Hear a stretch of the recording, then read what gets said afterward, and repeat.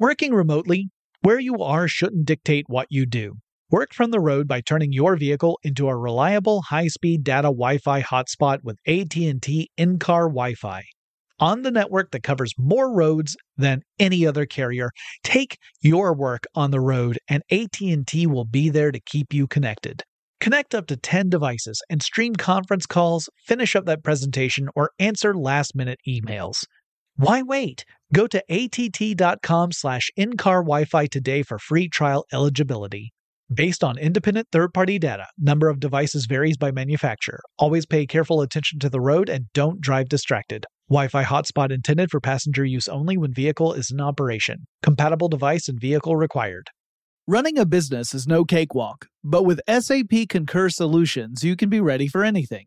You can manage travel, expenses, and AP all on one platform that's packed with AI and best practices, and that delivers it all through an easy, clear, I can't believe how simple that is experience. So, while not much can be done about that guy who never fails to burn the microwave popcorn and stink up the entire office, with SAP Concur, you can easily handle almost anything else.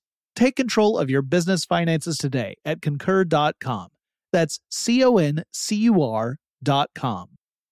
Experts claim there is nothing tougher than a diamond. But at Diamonds Direct, we beg to differ. Have you ever met a mother? Strong, radiant, timeless. This Mother's Day, give her the gift that meets her match. With diamond jewelry starting at $200. Plus Diamonds Direct's exceptional quality and unbeatable everyday price, you're sure to give her a gift that wows this generation and the next to come. Experience the thrill of jewelry shopping done right at Diamonds Direct. Diamonds Direct. Your love, our passion.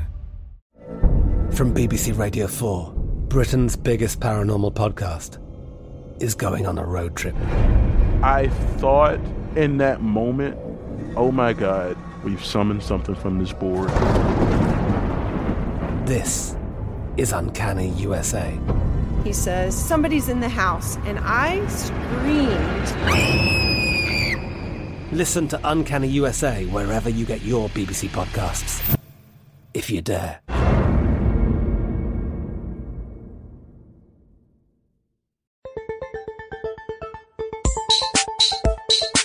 Get in touch with technology with Tech Stuff from HowStuffWorks.com.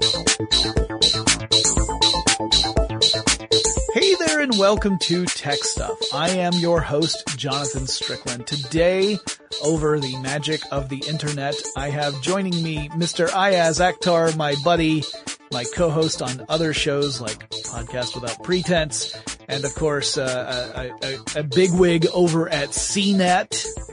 And also somebody who knows a thing or two about the law, as it turns out. Yeah. Well, thanks for having me back. It was fun doing the Optly Tech piece, and now I think because of my strange past, I was asked to discuss some tech lawsuits. Yeah, originally we were going to look at a list, like 4 or 5 big lawsuits in tech. But two of the suits that Ayaz brought up to me before we got started, before we really dove into the topic, are really fascinating. They also tie into another topic that we covered recently on Tech Stuff, that being Atari, when we talked about the rise and fall of Atari in a epic 3-part series. So these two lawsuits have Atari in common as one of the participants in said suits. And Ayaz, I'm so glad you're here to explain not just what happened and what are the particulars of the case, but why it's important. Because both of these cases took place fairly early on in the era of home video games, and as a result would end up really shaping the way video games are treated under copyright law. Yeah, so for those of you who don't know, I went to law school. I graduated. I passed the bar in New York State. I immediately got a job in technology. Ended up doing that for the rest of my career. And so there's a long history of why I became a lawyer. You know, parents, first generation American, like be a lawyer or a doctor. So I gained a law degree, and I took intellectual property in school. And these cases, the ones that we're going to talk about, were presented to me back to back. And it was just maddening to try to figure out the differences, why one case went one way and why went another. And we'll get all into that. But I'm really kicking myself because I used to have my books, my notebooks. I'm like, I'll never need my briefs anymore. And so I chucked them out. And so here we go, talking about 2 cases that I learned a long time ago. So if there are any errors, I apologize, but we have looked over the cases several times today personally. Yeah. And I've looked at 2 or 3 times today. And written up notes. Again, I printed out one of them to write notes because that's how I used to do it back in the day. Yeah, to the point where you have hard copy in front of you. I literally have my penciled out notes all over based on book briefs, which I used to do when I was in school. Wow. So the first of the 2 cases we're talking about, and as Ayaz pointed out, these have to do with intellectual property, with copyright, which is a tricky subject, right? I've talked about it several times on tech stuff, and in general, copyright is about making sure someone who creates a work of some sort that's in a fixed, tangible medium has some sort of protection that you don't have to worry about, or rather you have some recourse if someone were to try and copy that work. You could pursue action against them based upon the copyright. It gives you that level of protection. And anything that you set down in a fixed tangible medium technically is protected by copyright. Registering a copyright, however, is a great idea because then there's an official record of said copyright if you should ever have cause to, bring that up in court. This is one of those things where it really only plays out as soon as there is either a lawsuit or the threat of a lawsuit. Otherwise, it's kind of it's kind of in the background. And the first case that we wanted to talk about was Atari versus Amusement World, which sounds like the most fun lawsuit ever. It definitely does. The case is from way back in 1981. Yeah. And it was the U.S. District Court in Maryland. And it's a pretty simple idea. So we have 2 different companies. We've got Atari, and they held the copyright for Asteroids. Yeah. You guys probably have heard of that game. You've probably seen it. Just saying Asteroids, I'm sure you guys have a picture in your head. There's a little triangular ship, and there are rocks flying at you, and you blow them up, right? Right. So until you get blown up by either a rock or one of the few little enemy spaceships that would occasionally pop up. Yeah. So another company called Amusement World, which again is a great name. It's not as creative as Atari. When I listened to the 3-parter on Atari, finding out where the names came from, I'm like, this is pretty awesome to hear. Yeah. So these guys basically saw the idea and they're like, we could make our own game. Mm-hmm. And one of the big things that you're going to get out of this case is that you can't have a monopoly on an idea. So they are free to make a game, but Atari saw this game and they're like, wait a second, this triangular ship, you're blowing up rocks, you're totally stealing our stuff, and we're suing you. Right. And another thing to keep in mind is this is early enough in the era of video games that the court had not fully decided that video games were something you could totally copyright. In fact, in the other case we're going to talk about, there's a note in the court's decision that says video games are not something you can fully copyright, but there are elements of copyright protection that do extend to video games. And it gets into particulars that we're probably not going to cover in this podcast. But just to say that this was kind of a Wild West era of both the home video game industry and of law, because technology had outpaced what the legal system was ready to cover. And we see that again and again, not just in video games, obviously, but in all realms of technology and law. You see that with things like the autonomous cars coming out and people saying, wait a minute, what sort of legislation do we need to put up to deal with this new reality of technology? And it just turns out that, the law is something that has to catch up to our changing world. And in this case, we had an interesting case brought forth by Atari saying, here are some of the things that we say are the similarities between our game and this other game called Meteors, Asteroids and Meteors. I mean, already just with the names, you're like, guys, maybe we should come up with a different, title. But the court identified a bunch of multiple points of similarity. Now, in cases of trying to determine whether an author has plagiarized another author, for example, often courts will ask for some third party, preferably a third party that has no interest in the outcome of the case, to identify any points of similarity and then give his or her opinion as to whether or not the points of similarity indicate a case of plagiarism, or if in fact it could have just been coincidence, because as we're all aware, different people can come up with similar ideas at around the same time, and it's not always a case of plagiarism. So here are some of the points of similarity. Both games involve the player shooting and destroying rocks, and in both games there are actually 3 different sizes of rocks. Those rocks would appear in waves, with the initial waves being composed of bigger rocks.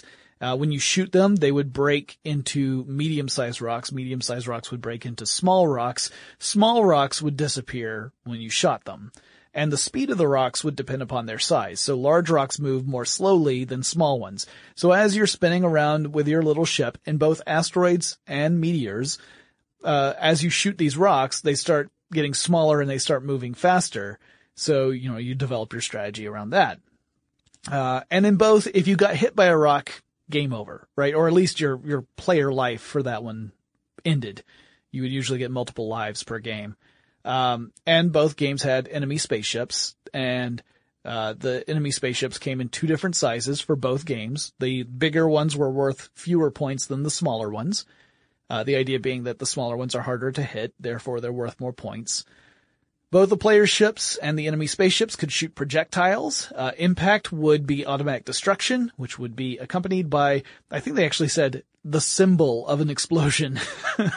Yeah, because this is early days of video games, guys. You remember, there's not a heck of a lot you can do. Yeah. When it comes to graphically representing anything. So we're talking some pretty primitive looking graphics. So it's the stuff that gets laid out here in the next case. It actually determines how, we could have so many side scrollers. It's such a bizarre way to go. Yeah. And that's something else that will come up in this discussion, is that part of the reason the cases turned out the way they did is, again, it's so early on in the era of video games that people had not really, the technology had not advanced to the point where you could have very different depictions of, different interpretations of the same basic idea. You were limited in that because the technology itself was limited. So it's not like you could, have one that looks like asteroids where you've got this top-down view of a little triangle shooting rocks, and the other one you have a photorealistic, space simulator where you're flying through shooting rocks. So the technology itself was limited, and thus a lot of people figured that the ability to express an idea itself was limited because of that. But there's some other similarities that I thought were kind of there's no reason that you could argue one game would have to have this particular element versus the other. For example, both games had a 2-tone beeping noise that increased in tempo as the game progressed. So and would just get faster and faster. Both games had scores for players that were displayed in the same sections of the screen. So in other words, the player 1 score would be in the upper left corner and the player 2 score would be in the upper right corner. Both games had a thrust button that would let the player's ship move in whatever direction it happened to be facing at the time.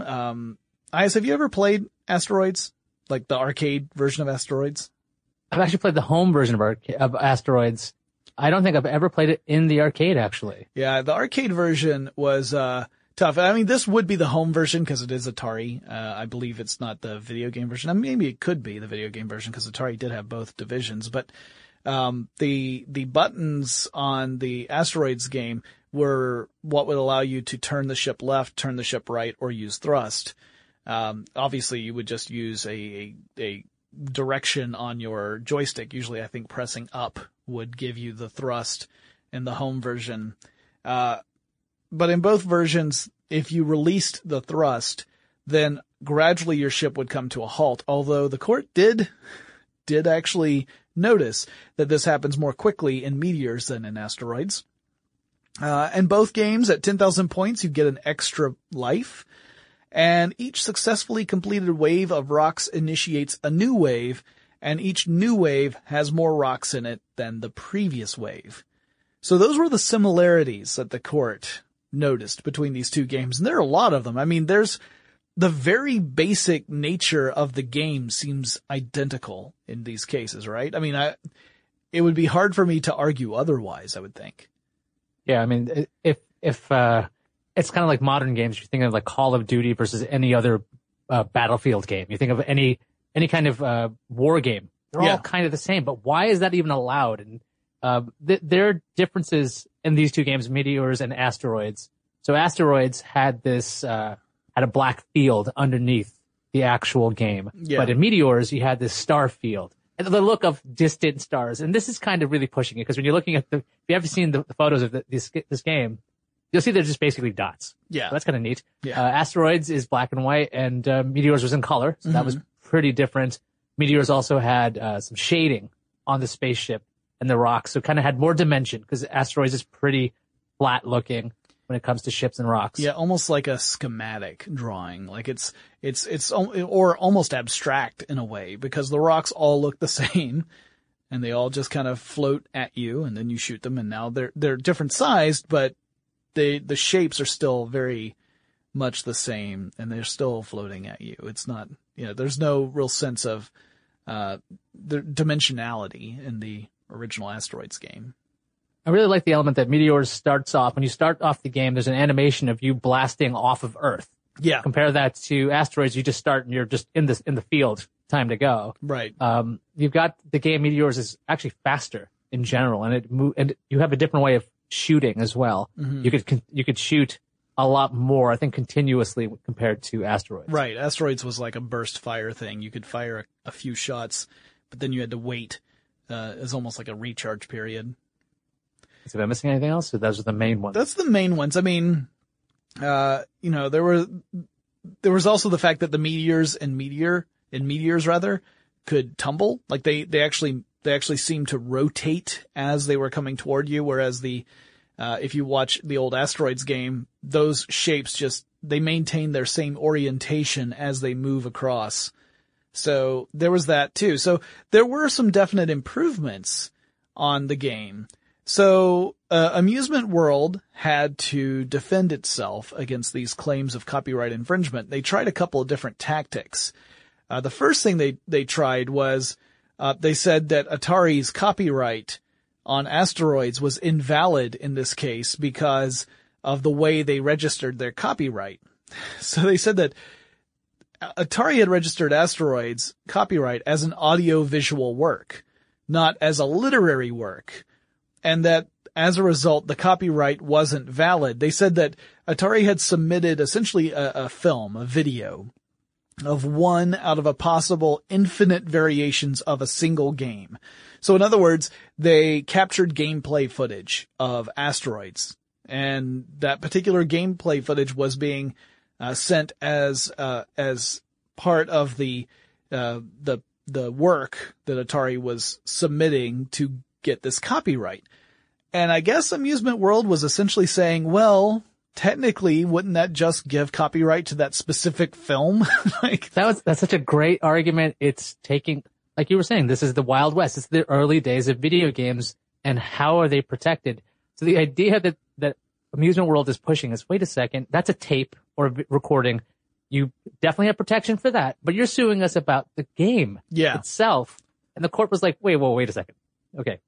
Now, they did put the work in a tangible medium, and that happens to be the circuitry. Yeah. And it's not so easy to just send us a arcade cabinet. Right. This is the way it used to be. Yeah. Right? Yeah, because the ROM chip, I mean, the game is hard-coded on a circuit board, and that circuit board's only useful if you have it connected up to the rest of the system. So, yeah, I mean, you would have to have had Atari send a full console, a full Atari cabinet out to the patent office, or rather the copyright office, and deliver that and say, here's our fixed tangible medium. And hilariously, I know a lot of people think the law is kind of messed up and it allows for absurd results. If this kind of actual event that's happening right now we're talking about, if Atari had to send an actual cabinet every single time it made a game, that would cause such a ludicrous amount of storage requirements by the government.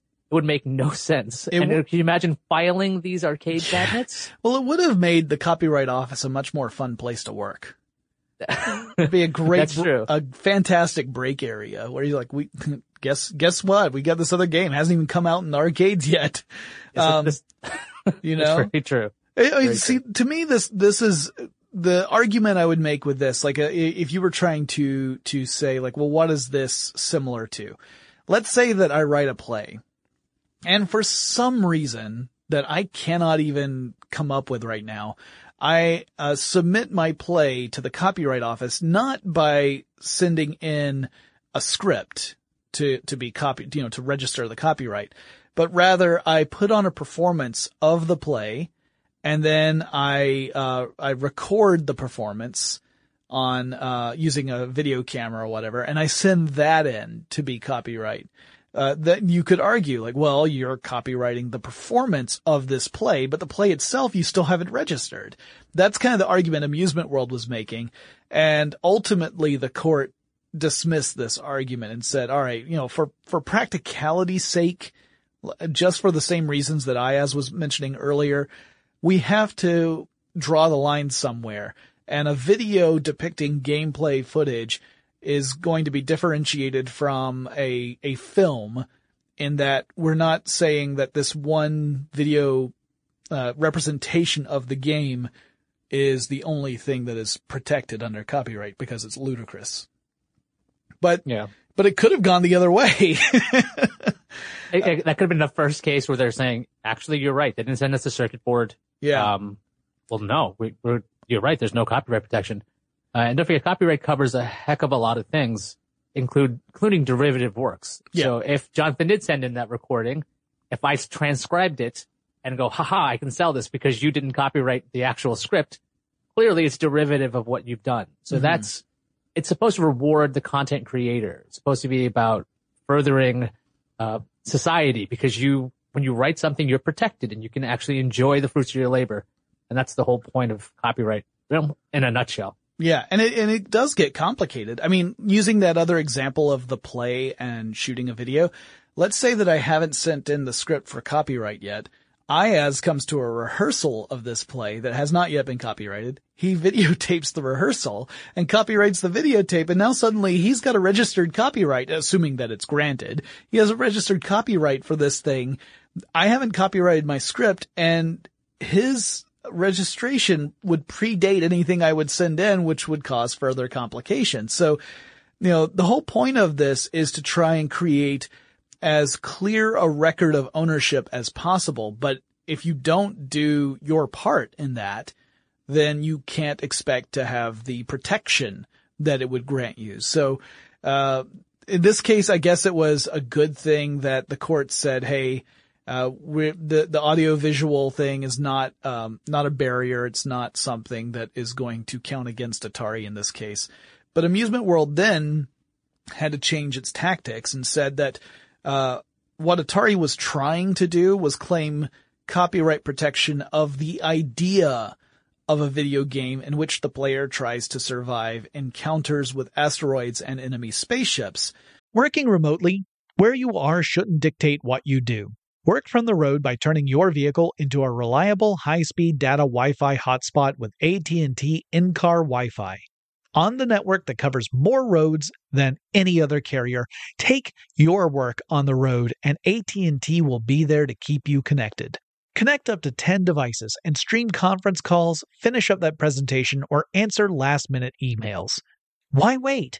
Go to att.com/in-car Wi-Fi today for free trial eligibility. Based on independent third-party data, number of devices varies by manufacturer. Always pay careful attention to the road and don't drive distracted. Wi-Fi hotspot intended for passenger use only when vehicle is in operation. Compatible device and vehicle required. Running a business is no cakewalk. There is a ton to keep track of. Employees to keep happy, spending to control, travel to plan, and on top of it all, nobody knows exactly what the future holds. Your finance team always has to be ready to change. But with SAP Concur Solutions, you can be ready for anything. You can manage travel, expenses, and AP all on one platform that's packed with AI and best practices, and that delivers it all through an easy, clear, I can't believe how simple that is experience. and you can finally say goodbye to the costly mistakes and risks that come from manual work and spreadsheets. So, while not much can be done about that guy who never fails to burn the microwave popcorn and stink up the entire office, with SAP Concur, you can easily handle almost anything else. Take control of your business finances today at Concur.com. That's CONCUR.com. From BBC Radio 4, Britain's biggest paranormal podcast is going on a road trip. I thought in that moment, oh my God, we've summoned something from this board. This is Uncanny USA. He says, somebody's in the house, and I screamed. Listen to Uncanny USA wherever you get your BBC podcasts, if you dare.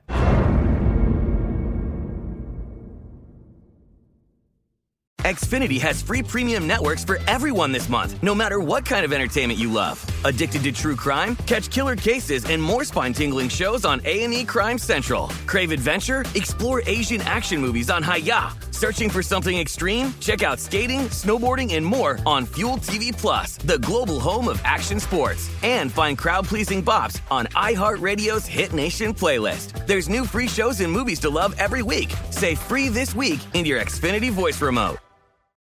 So this is where we get into another interesting facet of copyright, because as it turns out, an idea by itself is not something that's guaranteed protection. Yeah, there's a whole thing about idea versus the expression of an idea. And you're going to get familiar with this jeweled bee pendant. And what this thing is, if there was this lawsuit, I'll do it real quick. There was one manufacturer of think of it like a brooch or a pin that a person would wear. Mm-hmm. It was a bee that had jewels on it. So somebody saw that idea and said, hey, that's a really cool idea. I'm going to make the same thing. So the first person who made the bejeweled bee said, no, I'm suing you for copyright. That's mine. And the court said, listen, there's only one way to show a jeweled bee. That's it. Now, granted, we could have a pattern on the actual bee, but a bee, if you're trying to keep it realistic, is going to have the black and yellow or sort of brown and yellow kind of stripes. It's going to have wings. There are elements you cannot change about this. And there's only one true way to do this. In that case, the first person does have a copyright on that actual item, but it's not exactly terribly strong. Another person can actually make the same thing, also have a copyright on it, which sounds a little bit bizarre if you think about it. Mm-hmm. But because you can't copyright the idea, this is free to copy. Hence, you still have a copyright. It's just such a weak copyright that it's very, very strange. And that's basically what gets applied to this case. Yeah. This idea that, okay, so the idea itself is not copyrightable, that you could have the reasonable expectation that different people would want to create a game based on this same kernel of an idea. The argument then becomes, well, how many different ways are there to express that idea? If it turns out there's really only one method of doing it, you can't truly have protection of that because it would be silly, right? If it's only if there are multiple ways to express that idea that you could argue, well, this person copied you and they didn't have to. They could have expressed that same idea in a totally different and novel way. So therefore, they are actively violating your copyright. You have a legitimate complaint. So what the court had to decide in this case was, did what the stuff that Amusement World did by creating meteors, did they in fact copy Atari, or did they simply employ the same ideas because there was really only that way to express a game where you are trying to maneuver a spacecraft through an asteroid belt while you're being shot at by enemy spaceships? And that must have been a really interesting deliberation to go through and say, all right, well, which elements here do we think are essentially universal in the sense that anyone who wanted to make a game that represented this kind of idea would have to do it this way, versus which one of these ideas could you do in a myriad of other ways, but they chose to copy Atari's method. And in this case, it ended up kind of favoring Amusement World. Amusement World is not found guilty of copyright infringement in this case, because there is apparently the idea expression unity is true in this particular case. That's what the court's saying. They're saying, look, there is like one way to do this. So if you had a spaceship and you're going to blow up a rock in space, those rocks have to disappear in one of 2 or 3 different ways. Okay. It's either going to break up into 1 piece, 2 pieces, 3 pieces. If it breaks up into 1,000,000 pieces, the game becomes somewhat unplayable because you'll just lose all the time. They're saying that both games start off somewhat easy, which is to encourage people to play the game. Mm-hmm. But that's something that you can't really say, well, start the game really hard and that'll be a different game. So there's enough elements that in this case, the court's saying, look, if you're flying around in space and that you're blowing up rocks, this is kind of the only way to do it because there's no way around this. And I want to just quickly mention that both of these guys, Amusement World and Atari, both have copyright protection. It's that the protection doesn't give them a monopoly because of the idea expression unity. That's what the thing is. It's about a monopoly on something more so than it is protection, because even though these games are very similar and they act in a very similar way, they both still have copyrights on those products.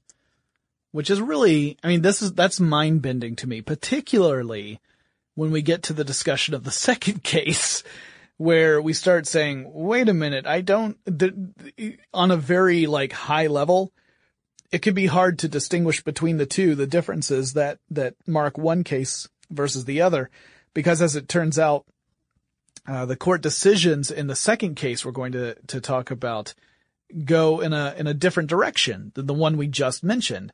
And that's probably why I imagine that's why when you were studying law, you had these two cases kind of presented together as a way of, illustrating this idea of, the copyright of the expression of an idea versus the idea itself.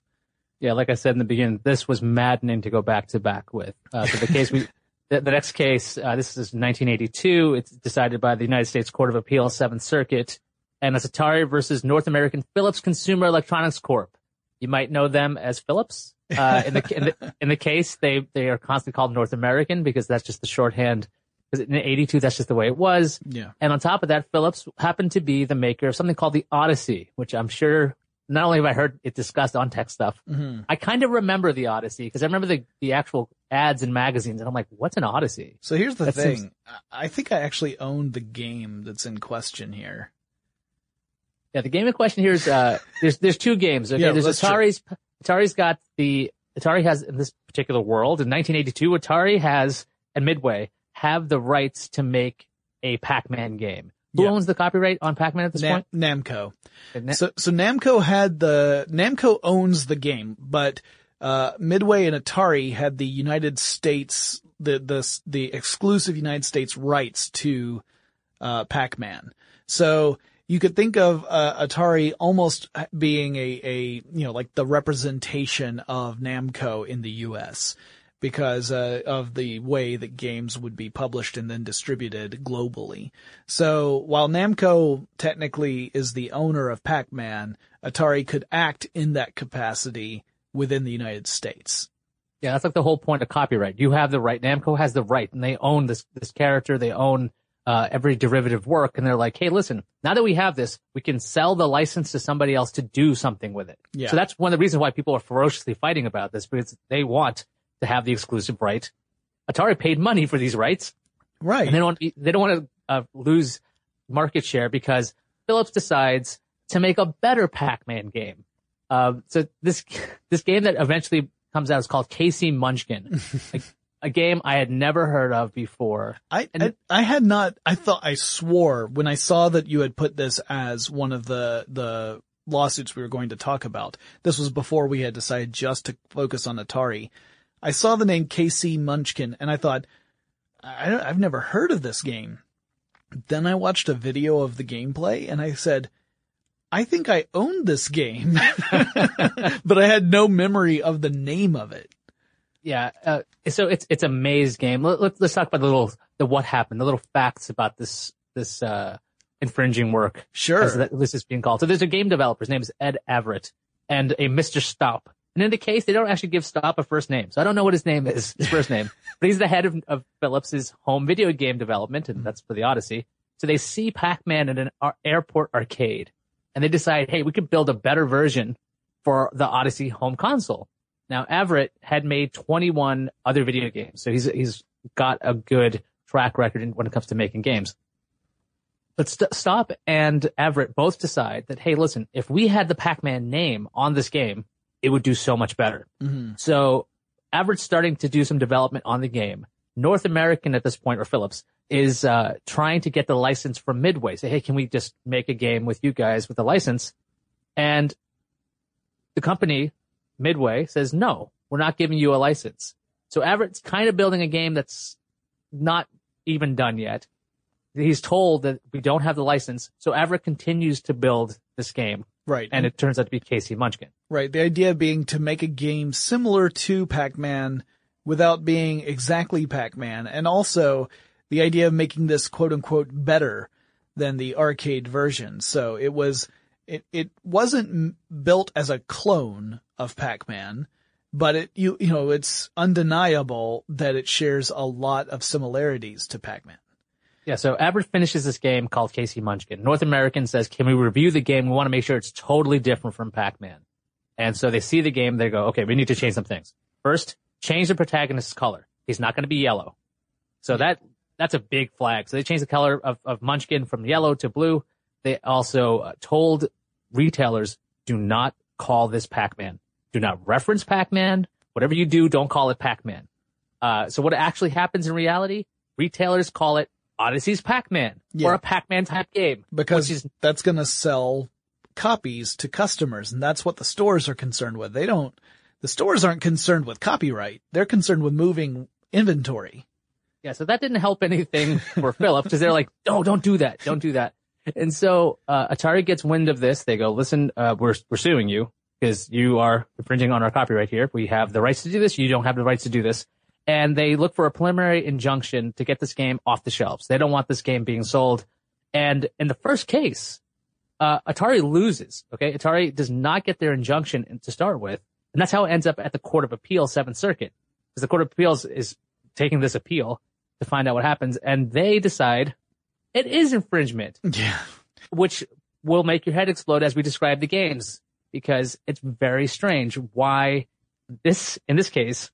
There is infringement versus the Asteroids Meteors case. Yeah. Now, before we get into that, just so people can kind of understand, and I don't mean to put you on the spot, Ayaz, but can you sort of give an overview of what the appeals process is? Because as you pointed out, Atari had lost the case, but then was able to take it to another court.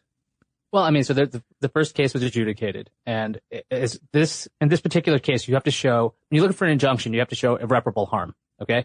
If you're looking for irreparable harm, you have to explain that you cannot be made whole with money, right? So if you have, if you're talking about Apple and Samsung, they're like, hey, look, don't sell those phones, and the court's like, no, you know what? If this stays on the shelves, they can just pay you money, because that's the only thing you're going to lose. You're just going to lose on profits. Well, that's what they'll pay out. Same thing with this kind of deal. The lower court found, look, there was no irreparable harm here, so we're not going to stop this game from being sold. Then Atari just basically files a motion of appeal. Mm-hmm. I mean, that's basically how that works. They file the appeal, and then this court decides to take a look at everything that happened in the first case. And pretty much, I believe, in this appeals process, all the facts are pretty much stipulated. So there's not a heck of a lot of disagreement. You're not having like an argument about, these two guys didn't see it at an airport. They saw it somewhere in Atari's headquarters. Whatever facts are in that first case are kind of taken as that. Right. That's just like, this is reality. We can't look outside of this reality. We just have to decide if this was correctly, if the court decision was correct in this case. Exactly. And they're looking at, did the court abuse discretion? Did they do anything strange? It's a very narrow kind of thing. And so it's you're not going to see a lot of, if you ever wanted to see a court of appeals kind of argument, feel like, I really want to see this. It's going to be like TV. No, it's not going to be an exciting defendant plaintiff argument. It's going to be like, well, that's what happened, and that's what happened. That's it. It's pretty dull. Well, at any rate, the other thing to keep in mind is that before we talk about how the court described these games, because it is pretty awesome, the other thing to remember is that K.C. Munchkin came out on the Odyssey before Atari's port. I guess port is probably being way too generous. Before Atari's version of Pac-Man could come out for the 2600. So, that was also an issue, was that seeing this other home video game representation of a very similar idea come out on a different console, before Atari could have its version come out on the Atari 2600. I'm guessing that also gave Atari some ammunition to say, look, they're even trying to edge us out before we can get our product on store shelves. But let's talk about how the court described these games. So,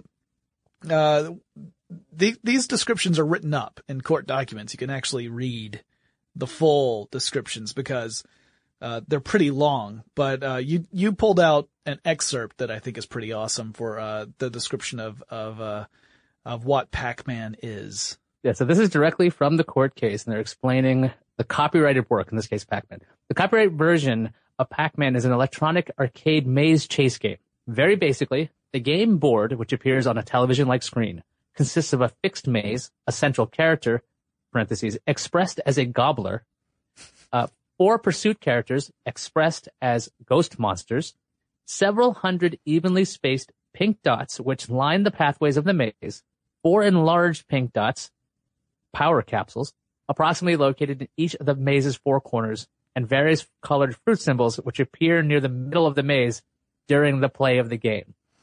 Yeah, and it goes on to describe in great detail what a Pac-Man game consists of, even going so far as to explain how you accumulate points through having your gobbler gobble pellets, including the power capsules, having your gobbler gobble the various fruit symbols, as well as having your gobbler gobble the ghosts whenever the power capsules allow for role reversal. And the hunter becomes, or the hunted becomes the hunter, I guess, in that case. I really wish I wish these court descriptions were like on the back of boxes when you bought the game. When this period of vulnerability is about to end, the monsters warn the player by flashing alternately blue and white before returning to their original colors. To be fair, it sounds a lot like, these games, when they got them for the home consoles, came with instruction booklets, and sometimes the descriptions sounded kind of like that. So, I wrote a little note here where, cause I read the same court notes as Ayaz did, and I love the fact that when they were, referencing the K.C. Munchkin game, which, they point out, had a lot of the same elements as the Pac-Man game. They said that the ghost monsters, the 3 ghost monsters in K.C. Munchkin, rather than the 4 in Pac-Man, were, quote, much spookier, end quote. That's right, because they have like little tentacles or feet or something like that. And they creepily move. Yeah. And they also have antenna. So they're extra animated. I believe that was one of the other things they wanted to make sure the game looked different, and it does look pretty different. Yeah. There's a cool little corral in the middle that changes versus compared to the corral with Pac-Man. Yeah. And the Pac-Man is one box that has the ghosts in it, and the ghosts all come out of the top of the box. In K.C. Munchkin, all the ghosts are piled on top of each other. The box it's like a 3-sided box. There's one side missing, and it rotates 90 degrees every few seconds. So the ghost can only come out one direction depending upon, whichever way the box is facing at that given moment. That's the only way the ghost can come out, which is kind of interesting. I guess it could be a strategic benefit depending upon where your Munchkin was at that given moment. They also said that the Gobbler in K.C. Munchkin has a personality and that Pac-Man didn't. So sick burn. Yeah, that is a pretty interesting, what do we call it? Not expression, observation by the court. I'm not exactly sure how K.C. shows a personality as a somewhat of a diamond-shaped blue-faced gobbler. Well, he does. If he wins, like if you clear out a level, he smiles. It turns so that it's facing, like the face is facing the viewer as opposed to being in profile. and you get a smile. It looks kind of like Kermit the Frog smiling if Kermit also had like little horns or antenna on top of his head. And then, if he got gobbled by a ghost, he frowns before disappearing. So there's the fact that he could smile and frown apparently gives him some personality. I think Pac-Man's got a personality. He's just all business. That's Clearly. right. He's like, I got no time for smiling. Yeah, look, I got no time for frowning. I just died. There are pellets for chomping. All right. I gotta end up chomping these pellets. There could be a tricycle that shows up at some point that I need to eat. He's obviously very cautious. Fruit keeps disappearing on him. Yeah. I mean, it might be paranoid. I believe Pac-Man might be a little paranoid, but maybe I'm reading too much into it. You might be projecting on Pac-Man here. This is 1982. So this is it's just fun to hear the way they describe these games. They have to think of it in the abstract because this is very important to determine what parts of this game can be protected by copyright and what part isn't. Because again, if there's only one way to do something, well, it's like the Meteor case.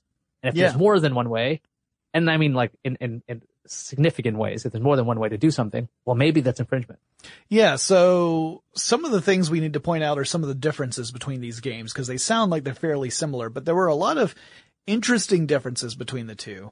One was that in Pac-Man, you have these hundreds of pellets, presumably, depending upon how it's depicted. Obviously, the Atari version was a lot more limited. The Atari home game version was a lot more limited than the arcade version.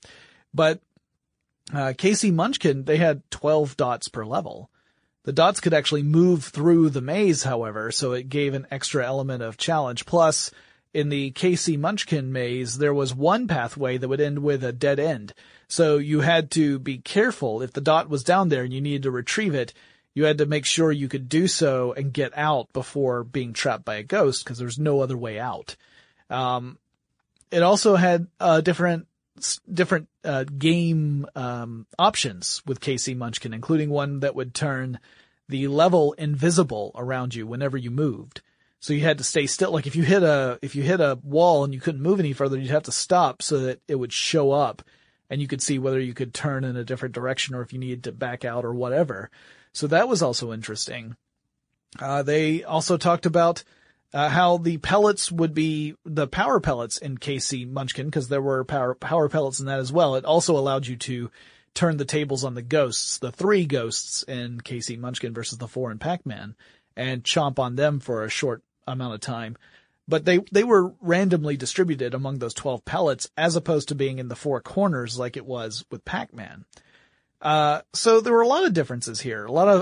In fact, I would argue there appear to be more significant differences in the basic presentation of the game than you saw with Asteroids versus Meteors. Yeah, if you were standing at an Asteroids cabinet and you were standing next to a Meteor cabinet, and they're next to each other, you're just standing in front of them, they would look really similar. Okay, I'm not even kidding. They look extraordinarily similar. Obviously, one's in color, one's in black and white.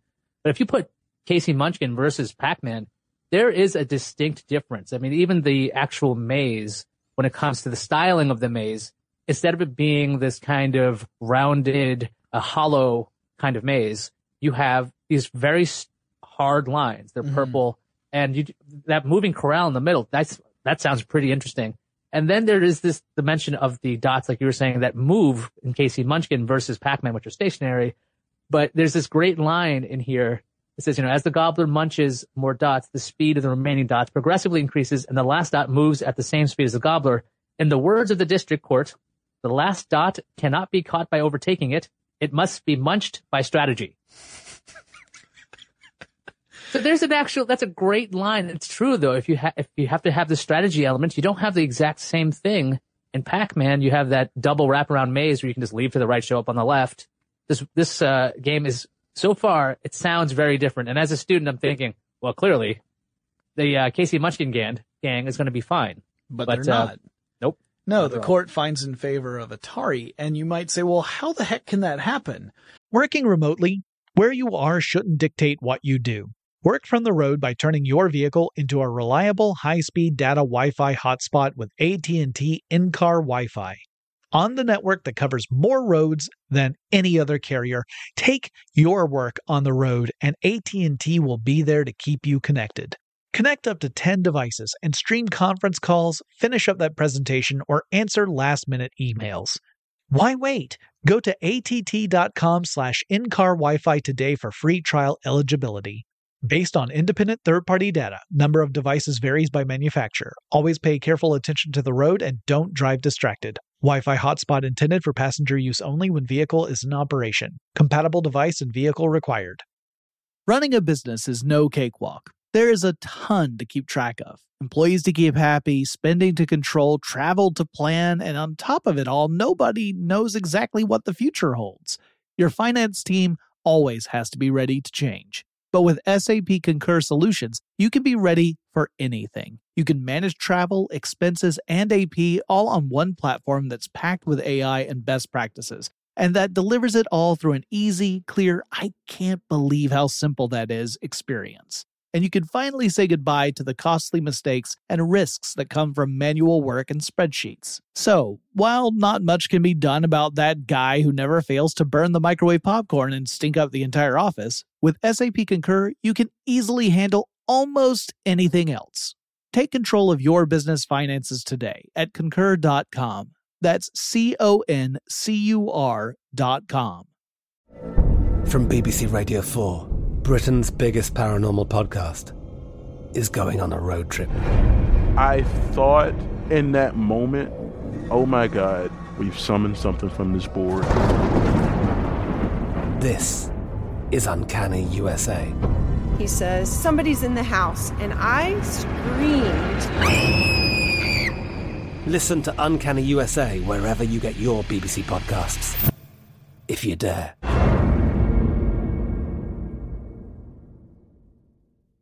Xfinity has free premium networks for everyone this month, no matter what kind of entertainment you love. Addicted to true crime? Catch killer cases and more spine-tingling shows on A&E Crime Central. Crave adventure? Explore Asian action movies on Hi-YAH. Searching for something extreme? Check out skating, snowboarding, and more on Fuel TV Plus, the global home of action sports. And find crowd-pleasing bops on iHeartRadio's Hit Nation playlist. There's new free shows and movies to love every week. Say free this week in your Xfinity voice remote.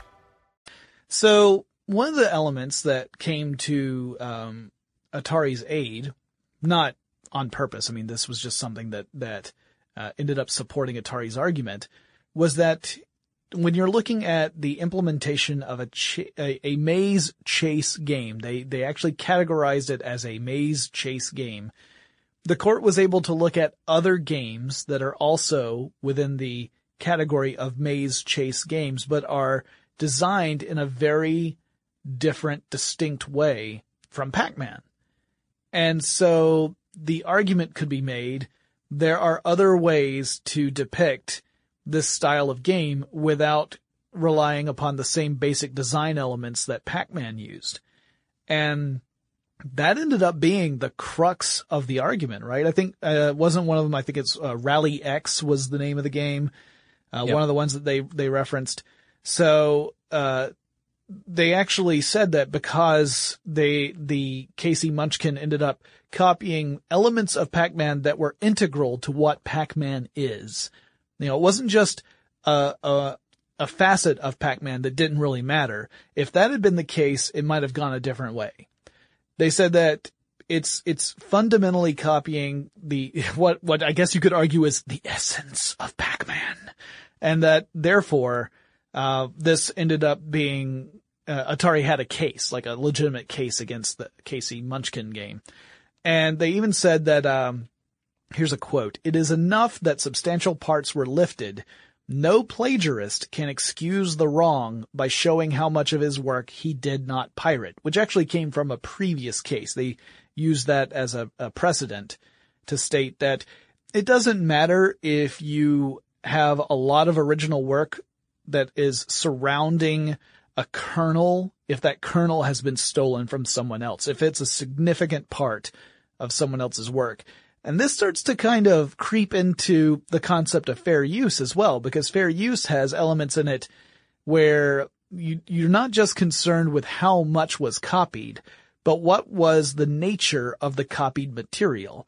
So in other words, if Iyaz writes something And I end up copying only a small amount of what Ayaz has written. I've written my own article. I'm not citing Ayaz so much as I am taking something he's written and incorporating it within my own work. It may be that I've only taken a couple of sentences from Ayaz, and you might think, well, that should be fair use because it's a small amount. It's not, especially if Ayaz had published a very long piece from which I took those couple of sentences.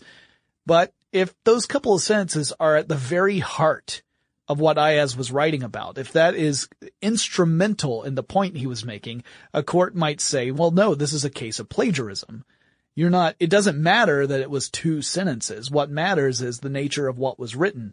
And that was part of what played into the court's decision in this case, saying that the elements that were taken, while you can argue they were augmented or tweaked or changed or enhanced or however you want to put it, they are the crucial elements of what makes Pac-Man Pac-Man. Yeah. So one of the other big things about this, like as you were saying, you get copyright protection on lots of different things. And if there's a couple of sentences you took from me and it's at the essence or it's the real crux of what I've been writing, that could be taken as plagiarism. But there's a lot of things that aren't taken as infringement. There's a legal term for it. It says scenes affaire. It's basically having events that naturally would follow. So if somebody decides to have, I don't know, like let's say a 3-part story arc where you have like a guy and a girl and they meet in act 1 and then in act 2 they break up and in act 3 they get back together. Mm-hmm. You can't copyright that structure. Okay? Right. Because that's natural. That seems like how things work. And if that actually happened, there would only be like one rom-com, right? There'd be only one romantic comedy. That's the only one that's ever existed. And it could never happen. Tom Hanks would have been out of work in the late 90s. Exactly. Or he would be doing the reboot every 2 years and they would relicense it. And so the scenes of Pac-Man, the things that would make sense that anybody could copy is what the court was saying here with certain things. The maze and scoring table are standard game devices. So anybody can have a maze and a scoring table. Nothing wrong with that. The tunnel exits are nothing more than commonly used wraparound concept adapted to a maze chase game. So that's fine. Mm-hmm. You want to use dots? That's fine. And the real problem here was the fanciful creations. Pac-Man and Ghosts. This gobbling character that just like wanders around popping pills and being chased by ghosts. It's starting to sound like an episode of Breaking Bad. This particular implementation, this expression is Pac-Man. You could do anything. Rally X is a car game. Yeah. So you have a car running around and it's probably trying to pick up some kind of points-based item. Maybe it's gas canisters or whatever the heck you would have in this game. I've never played it. They're pellets as well. I had that game as well. So you got pellets, and you're going to have a scoring table on the top left. Mm-hmm. Nobody's saying you can't have a scoring table. I'm going to move my scoring table in the middle of the screen so you can't see it. That'd be ridiculous. Right. So there's lots of different elements that you can do in a similar game. But if you're just a ghost, if you're a gobbler, you better look a little different as a gobbler. That's basically the point. And the monsters coming after you better not be ghost monsters. If those elements are similar enough to Pac-Man, then it's very hard for you to make a convincing argument that you weren't copying Pac-Man. I mean, this could be a Frankenstein game, right? You got Frankenstein's monster running around. He's trying to get pellets or, I don't know, other body parts. It might be a little bit disturbing at that level of game, being chased by villagers. That would be effectively similar, right? It sounds like a Pac-Man game to me. But the expression is very different. Now, granted, it would require all kinds of other licenses, potentially, if there was a movie out at the time or whatever's going on. And the court's like, listen, this is going to cause Atari irreparable harm, okay? Right. Atari doesn't even have their game out. And you have something that looks just like, well, it's something that's very, very similar to the point where there is infringement. You're infringing on Atari's copyright. If they don't have this game stopped, they're going to lose market share. Right. So this could be damaging. And the court makes mention, it's kind of funny to even read something like this. They go, the Odyssey games cannot be played in an Atari, nor vice versa. It's like, well, yeah, of course not. But this was a concept that was kind of important because if Atari wasn't losing sales of its console, that would be very different, actually. It might be a little different. But in this case, that look, you can't sell this game right now because you're causing them huge harm. And it gets sent back to the lower court to follow along with this to issue the injunction. Yeah, and in fact, here's another quote from the court finding, which does not necessarily put gamers in a very good light. It's kind of a backhanded comment. Video games, unlike an artist's painting or even other audiovisual works, appeal to an audience that is fairly undiscriminating insofar as they're concerned about more subtle differences in artistic expression. The main attraction of a game such as Pac-Man lies in the stimulation provided by the intensity of the competition. A person who is entranced by the play of the game, quote, would be disposed to overlook, end quote, many of the minor differences in detail and, quote, regard their aesthetic appeal as the same, end quote. That does sound very damning to the general video game playing public of 1982. Like you guys don't care about the details. You just want the feeling you get when you play a game like this.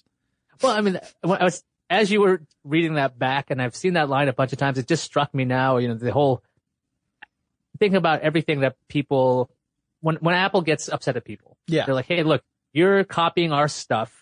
And they're not going to care that it's not us. That's effectively the same argument, isn't it? They're saying, wait a minute.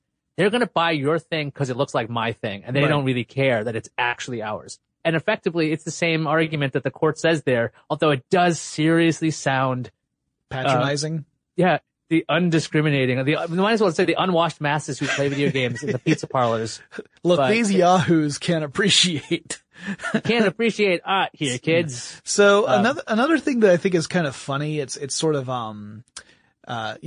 tragically ironic when you get down to it, is ultimately Atari's Pac-Man version for the 2600 was awful and is often cited as one of the many reasons why the company suffered so many setbacks by 1983 and partly why the home video game crash of 1983 happened. It was that they had spent a lot of money to create this Pac-Man game. They rushed it so that they could get it out in time for the Christmas season. It came out and it was a huge letdown because it was such a pale comparison to the arcade experience that the actual Pac-Man game that Atari made ultimately is what damaged the company's reputation. It wasn't that some other game company created a game like Pac-Man and that damaged Atari's reputation. It was Atari's own actions that ultimately damaged its reputation. Now that is immaterial for this case, has nothing to do with this case. It's just an interesting little side note. I'm very curious if, I have to look this up. I should have looked this up before this show. If Atari ever tried to reach out to Philips after they saw the progress of the Pac-Man game where they have dashes instead of dots. It's like clearly Everett, when he's making his game for Philips, he knows how to put dots there. Yeah. So I don't know why Pac-Man didn't have it. Just kind of curious why they weren't like, hey buddy, how about we give you a license now? Yeah. Because ours looks horrible. Yeah, we're really sorry about that whole suing you thing. Yeah. Maybe we'll have Casey Munchkin come on over and be renamed Pac-Man for the Atari 2600 and yeah. And also here's something else that I'm kind of curious about. So we established in the Asteroids versus Meteors case, the court had decided that the expression of the idea was limited to the version that was in both games and that therefore the copyright claim did not hold up. Or at least it wasn't an infringement because the expression was limited by what we could do. And that in the Pac-Man versus the Casey Munchkin one, it was different in that the expression of the idea could have taken different forms as evidenced by these other maze chase games, and therefore the claim of copyright infringement was valid. What I wonder is that if there had been a game, no matter how primitive, that had a similar premise to Asteroids in that you are commanding a spaceship through an asteroid belt, and there are also enemy spaceships, and you have to avoid both the asteroids and the enemies. But it was in a different style. Like, let's say it is in that first-person view, where you're inside a cockpit, and you're seeing the asteroids from the point of view of the spaceship. And maybe you have some other elements in the game that can alert you if another craft is either approaching you, or there's an asteroid that's heading towards you, so that you can maneuver the ship out of the way and turn and fire on it. If that had been the case, then the court would be able to say, well, wait, these two games have the same basic premise of navigating a ship through asteroids, firing at enemy spacecraft, but have two very different means of expression. In that case, I would imagine the court would have had to have found Meteors guilty of copyright infringement. Maybe not. I mean, if Meteors is, there's how many different ways can you show it? You're saying the first person version. If you go first person, you still have a field of rocks coming at you. Yeah. Meteors, asteroids, whatever you want to call them, space debris, it's still coming at you. So you could even see these two games, this fictional game we're making up now, that one could be sued based on the concept of, hey, you're taking our concept. People are not going to be discriminating. You're in a field, you're taking on asteroids. That's asteroids, man. You're taking our game. So I don't know if the case would have been decided differently, because it's also, it's so early. I don't think the court might have had the foresight to even think of a first person experience in general. And you're talking about a primitive version. If it's so primitive that you have like several lines to depict the cockpit, I'm just thinking like what, Star Fox? That's a game that basically is that, right? That's what we're talking about. Sure. So if you had like a primitive Star Fox, would that have worked?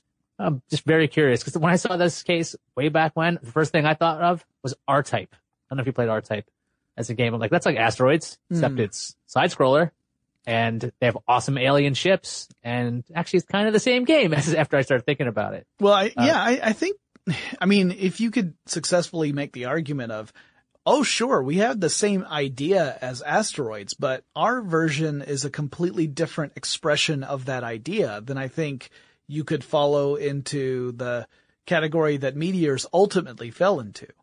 In that case, actually, you would say that you weren't infringing upon copyright at all, because you had taken, you can't copyright that original idea. So therefore, like, your expression of that idea and our expression of this idea are so fundamentally different from one another that there's no copyright infringement, that these are two very different game experiences that call upon the same thing. Because otherwise, the maze chase games, whichever one came first would be able to claim copyright infringement on all the others. It wouldn't matter if the design was a car instead of a gobbler, because you're saying, well, it's the exact same experience. You're navigating a piece through a maze, being chased down by enemies.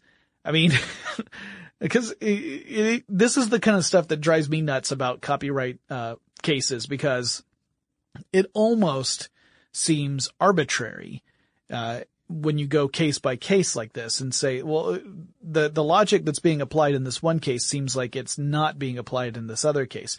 Now, in the ones we've talked about, I understand the perspectives, and I even agree to a certain extent, especially putting myself in the place of the time, right, and the limitations of the technology. But it is one of those things that can be a real head scratcher. And ultimately, law is something that people have made, so therefore it is going to have the same sort of limitations and failings as people. Yeah, these tests are to be applied ad hoc. That's the way this is supposed to be. And I joined you in the confusion/rage when I first saw this. I was just like, I don't understand how this could be. And the fun thing about law is that you have to make both of these things that seem completely opposite. You have to somehow harmonize them. When you figure out how to harmonize them, that's how you're building your rules when it comes to all of this stuff. So the only way this really works is saying, okay, these are two different examples of the idea expression unity. Is there an idea expression unity when it comes to Meteors? Yes. Is that the case when it comes to Pac-Man? No, because this is where the line is. Even though these games looked very different, I thought from just they called it an ordinary observer point of view. To me, that just seems like any human being. Just take a look at it. They don't actually want you to dissect things either, which is kind of an interesting idea. If you just looked at them, you wouldn't think Casey Munchkin is the same game as Pac-Man. It's just, you wouldn't be that confused. But you would say asteroids and meteors are the same. But this is just the way this stuff turned out over time. Because otherwise, we would never have things like Mario and Sonic and Bunk. Like, they're all side scrollers, right? Right. They're all this little cute mascot character. They get powered up. They're collecting something of some sort. One's got rings, one's got coins.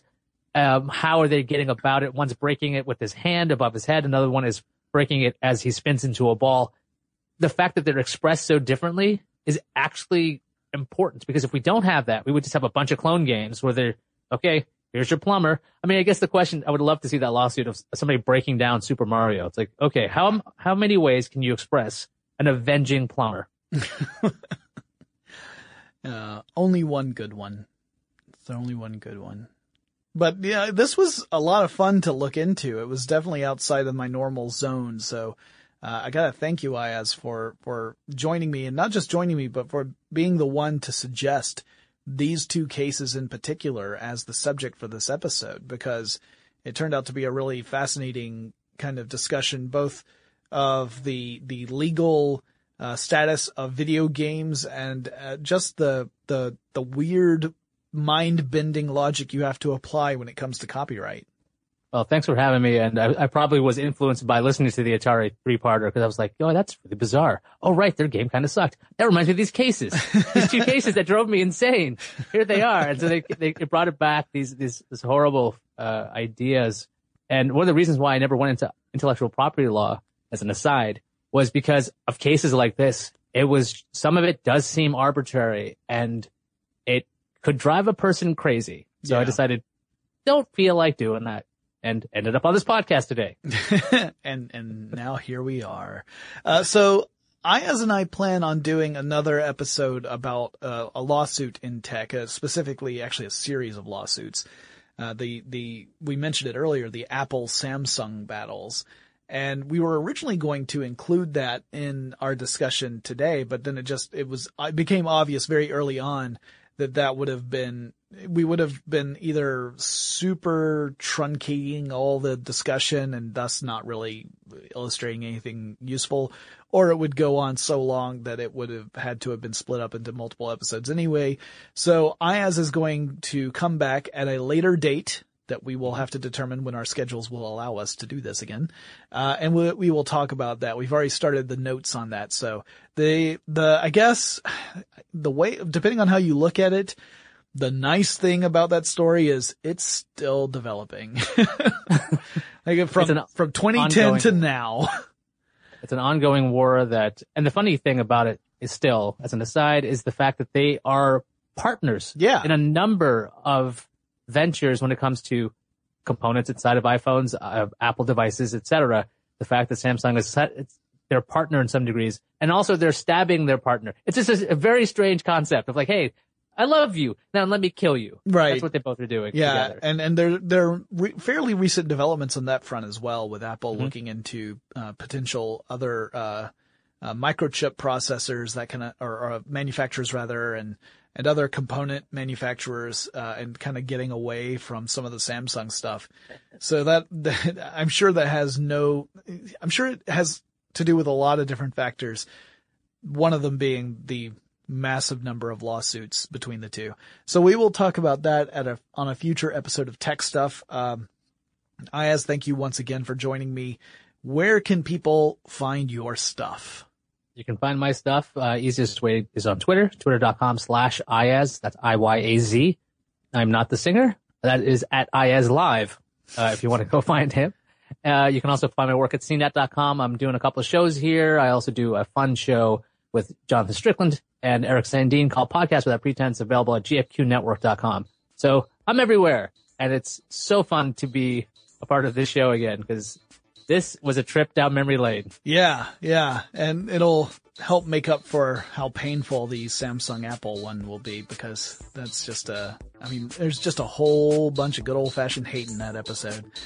Well, guys, if you want to get in touch with me and suggest future topics for episodes, or even a guest host or someone I should interview, please drop me a line. Let me know what you think. The address is techstuff@howstuffworks.com, or you can send me a message on Twitter or Facebook or Tumblr. The handle to all three of those is TechStuffHSW, and we will talk to you again really soon.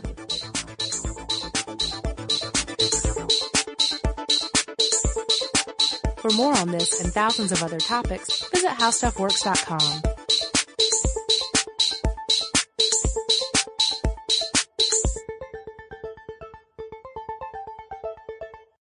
Running a business is no cakewalk, but with SAP Concur Solutions, you can be ready for anything. You can manage travel, expenses, and AP all on one platform that's packed with AI and best practices, and that delivers it all through an easy, clear, I can't believe how simple that is experience. So, while not much can be done about that guy who never fails to burn the microwave popcorn and stink up the entire office, with SAP Concur, you can easily handle almost anything else. Take control of your business finances today at Concur.com. That's CONCUR.com. I'm Katya Adler, host of The Global Story. Over the last 25 years, I've covered conflicts in the Middle East, political and economic crises in Europe, drug cartels in Mexico. Now I'm covering the stories behind the news all over the world in conversation with those who break it. Join me Monday to Friday to find out what's happening, why, and what it all means.